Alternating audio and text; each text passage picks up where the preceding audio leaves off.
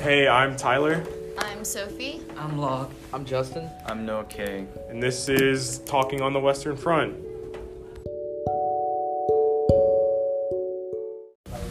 So, my figurative language was on page 55. It says, To me, the front is a mysterious whirlpool. Though I am in the water so far away from its center, I feel the whirl of the vortex sucking me slowly, irresistibly, inescapably into itself. This is essentially a metaphor that describes the war, and it affects the reader by showing how war is basically just a inevitable death. It doesn't know how long it's gonna take, but he could feel that slowly that it's gonna kill him eventually. Mine is on page 63. It says, but this appalling noise, these groans and screams penetrate. They penetrate everywhere. So this is imagery of where the horses were dying, and it really shows how terrible the war was for them, and it on the reader it gives them the effect of being able to kind of hear in a way these terrible screams coming from the horses, and realizing how much pain they're in, and how the horses were just innocent in this whole process because they didn't do anything wrong, and they're just getting harmed really badly and dying. Yeah, and it kind of just humanizes the horses, and then in contrast to the man or the men being more animalistic. For my imagery part, I said it's on page 67. It says, I open my eyes, my fingers grasp a sleeve, an arm. A wounded man? I yell to him. No answer. A dead man. My hand grips farther. Splinters of wood. Now I remember again that we are lying in a graveyard. But the shelling is stronger than everything. It wipes out the sensibilities. I merely crawl still farther under the coffin. It shall protect me through death lies in it, or though death lies in it itself. So this is talking about how they were getting bombarded and they were lying in the graveyard, and to protect himself, he crawls under the coffin, and it says death lies in it himself.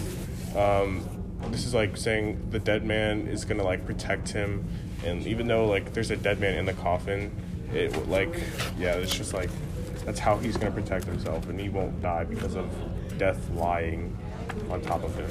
I think somewhere it said they died twice because Yeah. they saved them. Later in the chapter, it says how they died twice because the men are all thrown about and their coffins are all dismembered and everything. In page 113, he said, we have become wild beasts. We do not fight. We defend ourselves again. Annihilation. To save ourselves, and to be revenged.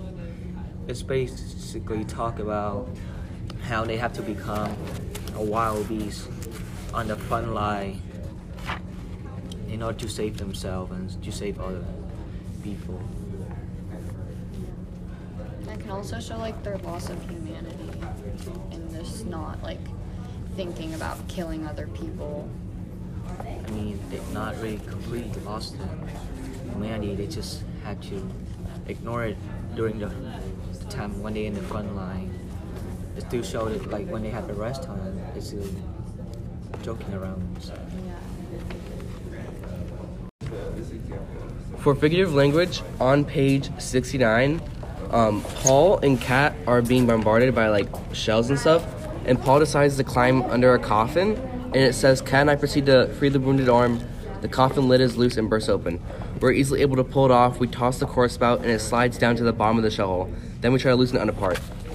And it also talks about how death lies inside and it protects them and stuff.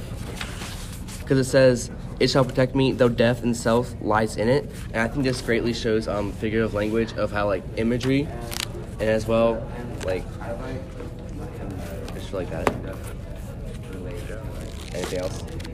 No, I think you got the main point. So in the book, a part of symbolism I found was when they're being bombarded by shells and gas, and Paul has to find a way to protect himself. So he goes under a coffin, and in the part of the book he said death is above, or death is in the coffin. I think this symbolizes the fact that death is right above them, like they're about to die, because he says death is in it, and it's right above his head, so like it could symbolize like they're close to death, like how close it is. But what also happens is the body like is flown or like taken out of the coffin, and I think that shows that that's replacing them. So like they're about to die too, because like it's an empty coffin waiting for them to die. Yeah, and they're always like supplied, like with empty coffins. Like they always bring them empty coffins, and they also bring them also new recruits. So it also symbolizes like an impending doom. Yeah, it's like a cycle.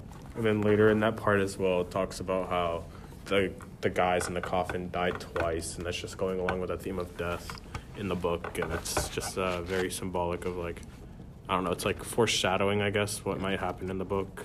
Yeah, it's like a cycle. Yeah.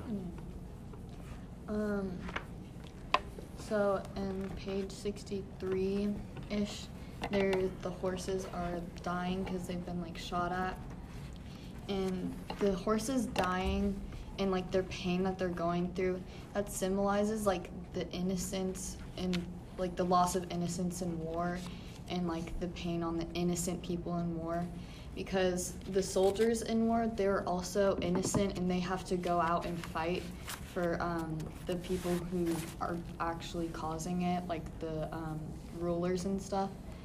And then like just the pain and then screaming that the horses are going through really shows how like awful how war can like really impact the innocent people. Yeah, and it shows how like the horses have become more humanized than like the actual humans have, because it shows like throughout the book, Paul is always saying how the men have become more animalistic, that way they can survive, and how they don't really feel their pain anymore. And it talks about how like, oh, if you get wounded, you don't feel it because of all the adrenaline, and you don't really know about it until afterwards and all that stuff. But then like the horses, they're like there and they instantly feel their pain and they're crying out, and it's just like a gruesome death scene for the horses. Yeah, I think it also like shows like a parallel, because it's showing how the horses are like innocent, because the horses obviously don't want to be in the war. They didn't choose that, because no one asked the horses, because obviously they can't talk.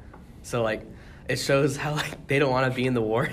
And I think that shows like how innocent people don't want to be in the war, like Sophie said. But it also is shown later in the book, because like Paul and his friends don't want to be in the war. Like some part like later in the book, it shows how like he kills another man, but he doesn't want to, and that shows how like no one wants to be in the war, but they're all forced to be, and it like connects that with different people and like different animals.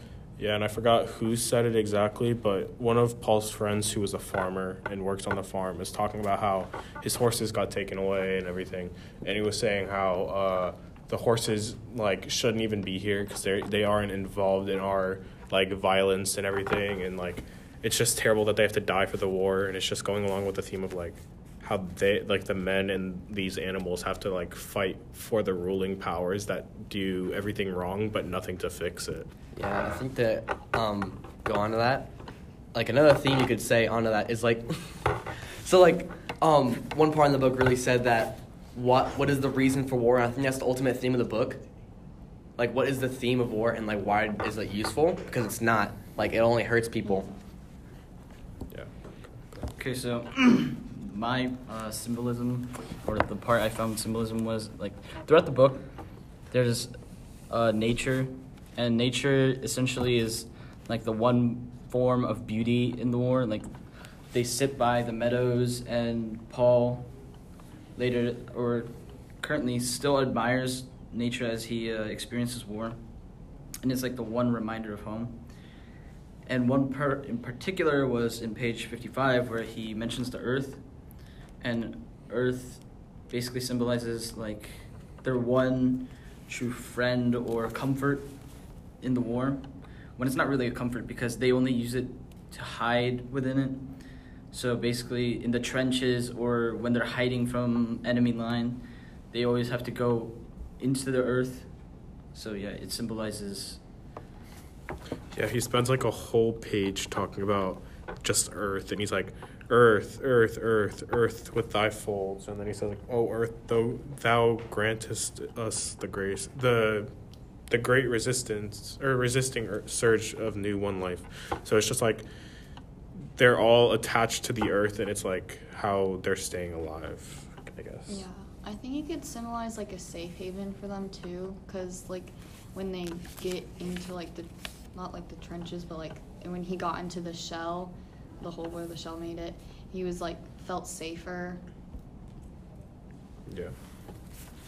And like later on in the book, he always like admired, like whenever he's on a train, like when he was on the train, when he was on leave. Obviously, this is not in the sections, but he always mentions how beautiful the nature is. But that's like his only comfort throughout the war. He never always like even home to him is something that's like, what do you say? Like he's numb to his home now. Like he doesn't feel comfort within his home, so He's like a stranger. And earlier in the book, he's always talking about like the nature and like all the clouds and everything, and just everything to do with Earth and how it's like comforting for him and everything. Yeah, it like shows how like war brings you closer to nature. Because before, like, I wouldn't think he would think too much about nature. Like, not many of us do. But then he's in war, and he starts thinking about nature and how it brings us closer to it, which I think how it like brings us closer, in a way. And it just shows how little these soldiers have on to how little they have to hold on to and like take comfort from. Yeah. Just because of their like gruesome and brutal surroundings. So not only does he become closer to it like mentally, but also physically, because he drops down, gets closer to Earth, like physically with his body. Yeah.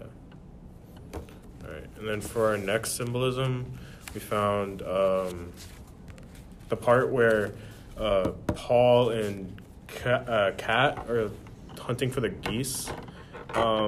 We said that this symbolizes like loneliness and love, just because, like, obviously, besides in chapter 7 when he has like the relationship with the brunette, there's not really any other show of emotions from the guys. And Paul goes on to talk about how like he's getting more intimate with Kat, where he's like, oh, look at his big broad shoulders and his big boots. Oh, what a lovely man. And he turns from brotherly love into like a more intimate style love, for at least on Paul's side. And it's just like the only show of emotion. And yeah, it's just it's very symbolic of how like lonely the men are and like how little they have to love. Yeah, and they come close to each other. Yeah.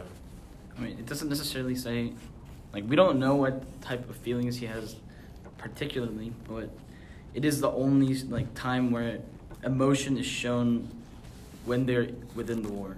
Yeah. Any other time, they're only trying to like entertain themselves so they can get past like the depressing parts of the war. But The this only is, like, other the only time. Yeah. The only other emotion you ever see throughout like these chapters is hate. For example, like Yaden shows his hate towards Himmelstas because of what Himmelstas did.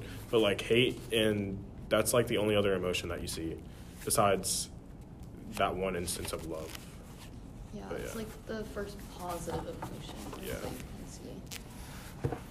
Because they always just like joke about people dying. They never really grieve or anything. So it's like, that's just, yeah. Because even with Kemmerich's death, he was like pretty emotionless through it and didn't really grieve him that much. Yeah, he did for like a few minutes maybe. Like while he was at the hospital, how he got in the fight with the nurses or whatever. That was about it. Right. Oh god. That's fine, I'll cut it out. In chapter 7, they talk about, in chapter 7, in page 127, there's a part talking about the butterfly on the battlefield. So the butterfly was flying in, they land on the skull of the dead soldier. So to show how that's still beautiful in war. I mean, although that destruction and death, but there's still hope. So that the butterfly show that how there's still hope to end the war somehow, someday soon. Yeah, and it also shows, since he had the butterflies, like the case of butterflies at his home, it's like just reminding him of his home and like how much he misses it. Yeah.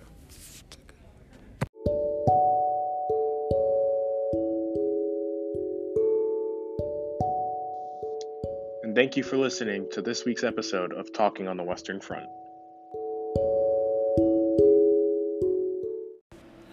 Today's episode, we will be talking about chapters 4, 5, and 6 of Eric Murray O'Rourke's book, All Quiet on the Western Front.